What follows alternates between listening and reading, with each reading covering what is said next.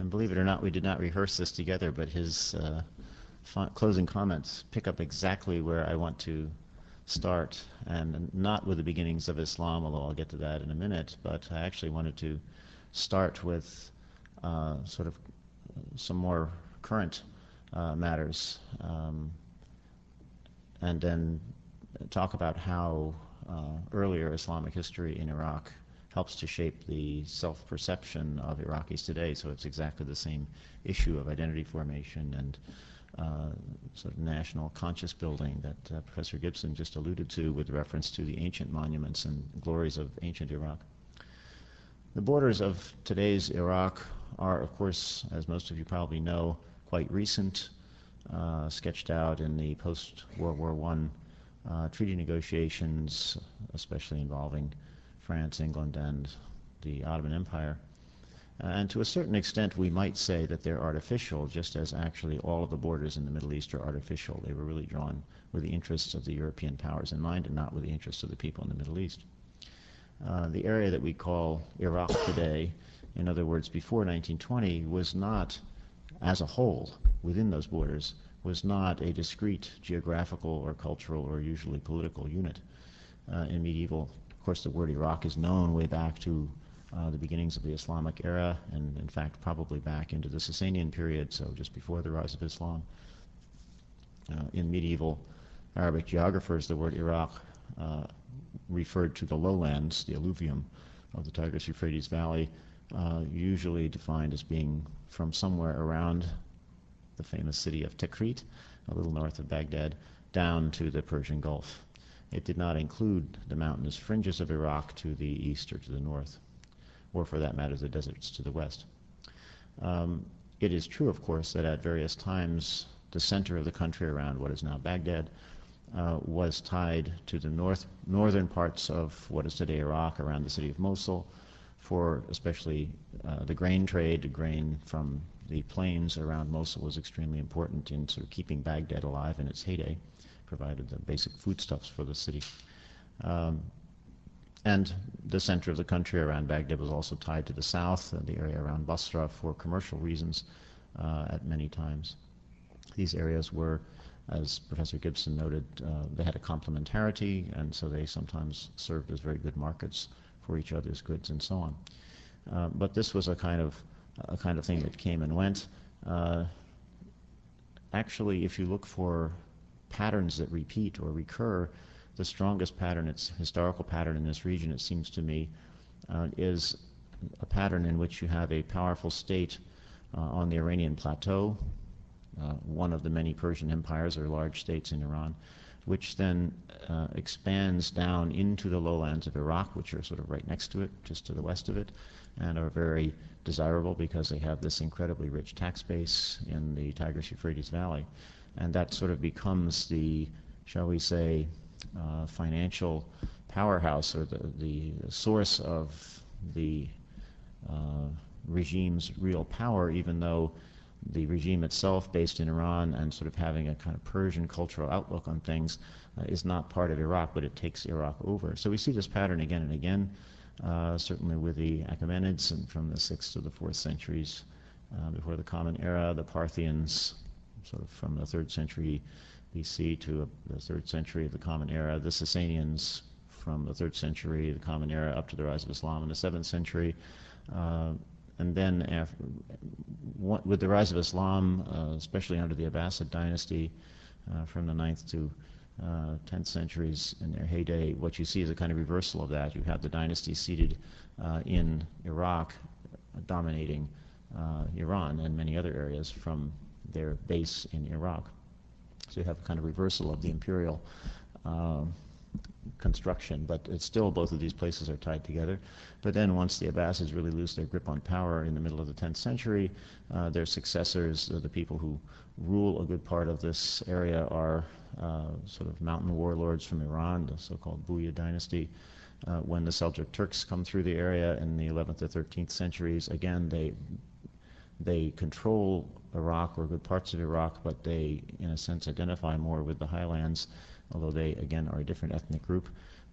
when the Mongols come through in the 13th century, they too take their seat of power in the highlands around Hamadan and so on, in the Zagros Mountains of Iran, but dominate Iraq and so on. And in the somewhat more recent period, in the Ottoman period, I guess we can call it, from the early 16th century up until the First World War, the Ottomans control Iraq as a province of the Ottoman Empire, generally speaking, for that roughly 500-year, 400-and-some-year period.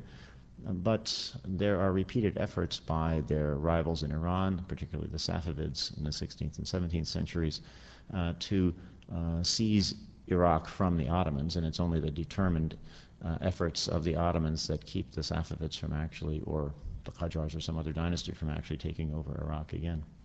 So there's this continuous kind of theme, we might say, of powerful dynasties or powerful states in Iran controlling good parts of Iraq or most of the Iraqi alluvium for significant periods of time. Since the 20th century, the rise of nationalist self-conceptions based usually in language identity have to some extent drawn a barrier between Iran, which is Persian speaking of course, and lowland Iraq, which is Arabic speaking. Although the Shi'i religious orientation of many people in southern Iraq means that they had for centuries and continue to have close connections with Iran, which at least since the 16th century has been a predominantly Shi'i country. And so we see the continuing pattern of connections right up until today, with lots of pilgrims coming from Iran to visit the great Shi'i shrines in Iraq that have been so much in the news lately, Karbala and Najaf. Students coming from Iran to study at the schools of Karbala and Najaf, or for that matter, students going from Iraq to study in the great madrasas of Qom and other important Shi'i cities in Iran. And resulting from that, of course, a certain amount of intermarriage between Persians and Iraqis, and trade coming along with this also. So there is a definite continuing pattern of sort of interaction between Iraq and Iran, even in the face of this new awareness since roughly 1900 that, well, we are Arabs and they are Persians, or vice versa, depending on which side of the fence you're viewing this from. But when we look then at the area that we call today Iraq, it seems to me that we really identify 3 or maybe 4 major sort of sub-regions within it, which frequently are affiliated with one another, but just as frequently have affiliations of other kinds and in other directions. Of course, based on the main cities, Baghdad in the center, Basra in the south, and Mosul in the north. And then the fourth possibility that we have to keep in mind is the somewhat independent political trajectory of the Kurdish people who live to the north and eastern part, in the mountains to the north and east of the lowlands. So what this means for today is that the construction of a modern national Iraqi identity is likely, I think, to be, or we can see it to be, somewhat unevenly developed. There are certainly some people who feel this Iraqi identity very strongly, as Professor Gibson noted. I think this is especially true among the more secularized and, shall we say, detribalized, more urbanized, more educated populations. And I think that the sense of an Iraqi nationality is greatly enhanced for everybody in the country whenever the country confronts an external invader or external political meddling, as it did, for example, in the 20s and 30s, trying to first throw the British out or reduce their influence in the country. In the 1980s, in the Iraq-Iran War, I think that, as Professor Gibson again pointed out, there was a lot of, it kind of galvanized a sense of Iraqiness among many people, even among Shi'is who otherwise would have had religious and other ties of affinity, you might say, with Iran. And of course, we have to ask how that's going to play out today when the United States and Britain are invading the country.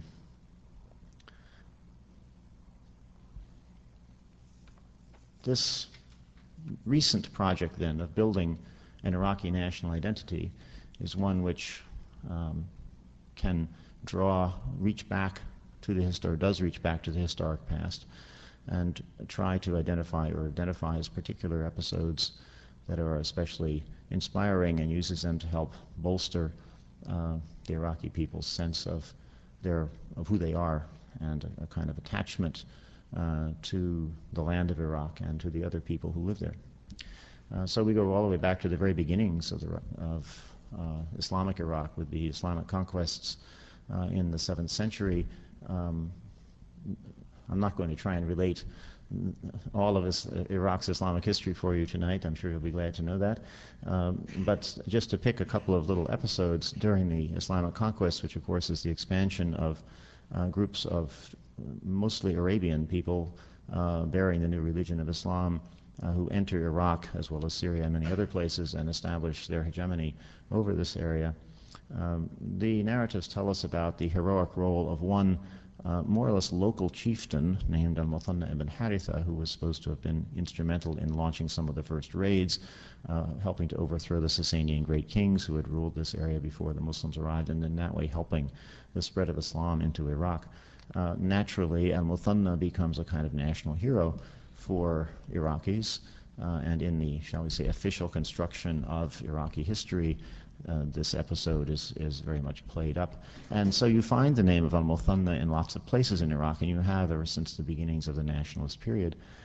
There's, I think, a Muthanna Bridge in Baghdad, and there's a Muthanna Hospital, and there's a Muthanna Publishing House, and there's a lot of Muthannas around, including there was something called the Nadi al-Muthanna, the Muthanna Club, which is a kind of literary club, is what it was called, I think, but it was actually a kind of nationalist club back in the 1930s and 1940s of Iraqis who were opposed to the British interference, occupation, and then sort of continuing interference in Iraq's affairs. And so this was the venue where they got together and talked about these things. So that's an example of an early episode in Iraq's Islamic history where a name has been sort of captured and recycled for use as a way of constructing or bolstering national identity. The decisive battles of the Islamic conquests in Iraq, the Battle of Qadisiyah in particular, is again one of those names which is very resonant for Iraqis, and so you see the name of Qadisiyah again on all manner of institutions. Of a slightly different kind would be the memory of the Battle of Karbala in 680, which was an extremely important episode in Shiite history. It was the massacre of one of the Shiite imams by the forces of the Umayyads who were based in Damascus. You can imagine that that term was used when there were moments of great tension between the Iraqi Ba'ath Party and the Syrian Ba'ath Party. They probably played on that little episode, so these things become functional in these different contexts. But of course, the great episode in Iraq's Islamic history for the construction of national identity today and in recent years is, of course, the spectacular and undeniable glories of Baghdad's golden age and Iraq's, we might say, golden age of the medieval period from roughly the mid-8th century with the founding of Baghdad by the Abbasid dynasty until the 12th century and even beyond, actually, when Baghdad was really the center of a caliphal empire which ruled a vast part of the world. By any measure, we'd have to say that. At its heyday, it stretched from somewhere deep in North Africa all the way across to the fringes of India and into Central Asia. And it was at the center of an even more extensive network of trade contacts stretching down into the Indian Ocean, up into the plains of Central Asia, into Europe, and so on. And its reputation, similarly, was, shall we say, global in that era. So that we find, for example, hordes of, in the commercial dimension, we might say, hordes of Abbasid coins that are now being discovered, or have been for many years discovered in Scandinavia, where they've been buried by traders. So this was a kind of the coin of account and of commerce for people even all in Sweden and places like that. Or even in a way more interesting, perhaps, the discovery of a few what we might call imitations of Abbasid coins made by petty kings or rulers in England in the 9th century, showing that even in distant England there was a sense that this was the great center of civilization, Baghdad, and they sort of knew about it even out there somewhere in the farthest corners of Europe at this time, when Europe was a very, very undeveloped place. It was known, Baghdad, as the capital of the empire, was known for its vibrant intellectual life. This, of course, is the great period of the translation of Greek works of philosophy and science and medicine and so on into Arabic, and the production of new works that built on those works of classical antiquity and extended their learning in new directions. It was also a period when many original works that had nothing to do with the Greek heritage were produced, theological disputations of many kinds. It was famous for poetry and song and all kinds of high culture, and I'm obviously not going to give you any of the details of it, but this was the great center of world civilization in the 9th and 10th century. It was, in fact, without any question, the largest city in Western Eurasia. Maybe China had something to match it, but that's not clear even. The estimates are that Baghdad in, say, the middle of the 10th century was roughly 1 million people or somewhat more, which is truly colossal by pre-modern standards. There was nothing anywhere in Western Eurasia to match it. Constantinople was probably this runner-up, and it may have been 500,000. Paris, probably at that time around 10,000 people, a small town by today's standards. But Baghdad was a true city, and far larger than any other metropolis in the whole of Eurasia, Western Eurasia at least. And of course there were thousands of great figures whose names then live on famously till today, and these of course are also used by Iraqi governments who wish to sort of enhance a sense of Iraqiness and sort of glory in the past of the country, not only the names of great caliphs like Al-Rashid and Al-Mansur, whose names are attached to palaces and quarters of cities and bridges and all these things, but great writers like Al-Jahiz, although he was from Basra, but it was still part of the empire at the time. Poets, famous figures in the development of Islamic law, and so on. So these are just the kind of reference that modern nation builders look for. They're historical in the true sense of having actually happened, and they instill pride and a sense of depth to the people and attachment to their land. Time's running short here, and I don't want to, I'm not going to give you quite all of what I had originally planned to. I want to move ahead and talk a little bit about the Ottoman period, that is, the period from about 1530 or 1534 until the First World War. As I said a few minutes ago, the Ottomans basically claimed and sometimes controlled Iraq during this period, as considered to be a province or a series of provinces of the Ottoman Empire, even though there were continuous attempts by Iranian dynasties to conquer Iraq from the Ottomans. And in this period of Ottoman hegemony, I guess we can call it, it seems to me we can see primarily three major themes that I think are of interest to us as we consider not only the recent history of Iraq, but its current history and perhaps its future. One is this question that I've alluded to before of regional autonomy. Again, with the focal point being the three major cities from south to north, Basra, Baghdad, and Mosul, we see that there are times when these three are together, where it's all sort of a single functioning entity, but there are many other times when these areas are more or less running independently of one another, and when there are powerful local groups, sometimes they're simply called tribal groups, or powerful families, if you want to call it that, that really dominate a certain area and seem to have very little concern for what's going on in the rest of the country, They have a kind of studied indifference to events in the other parts of the country. So, for example, in the south, there are a couple of families or tribes that are dominant there in different periods. The Afrasiab tribe, for example, in the 17th century, runs Basra and its environs as a virtually autonomous area. And when the Persians, for example, attacked Baghdad to the north of them, several times actually in the 17th century, they basically just sort of stayed out of it. They let the Ottomans and the Safavids slug it out and sort of said, well, that doesn't affect us. They didn't seem to have a very strong identity one way or the other. They were more interested in sort of maintaining their own little operation in the south. The Muntifiq tribal confederation in the south that's really succeeded the Afrasiabids in the 17th and 19th century, I think fell into much the same pattern.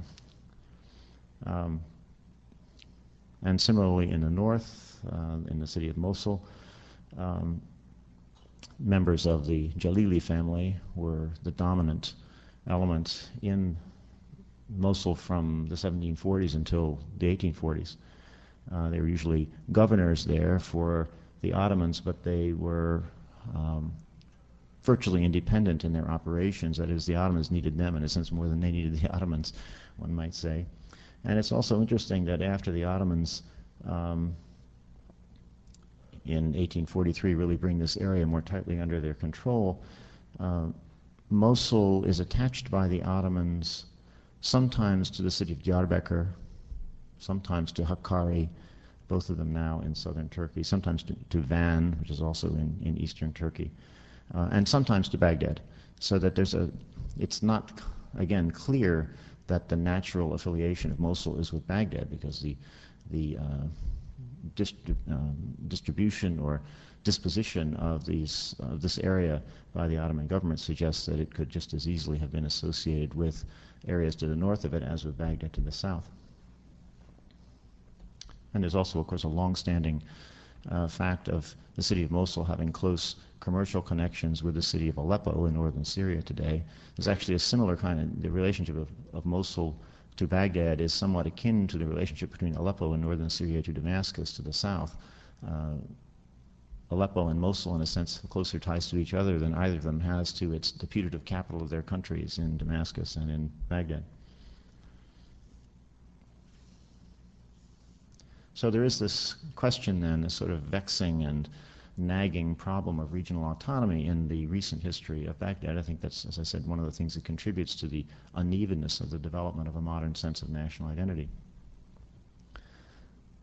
The second theme that one sees repeatedly in the Ottoman history of this area is, or in the history of Iraq in the Ottoman years, and continuing, of course, right up till today, is the question of the Kurds and their resistance to almost anybody's control over them.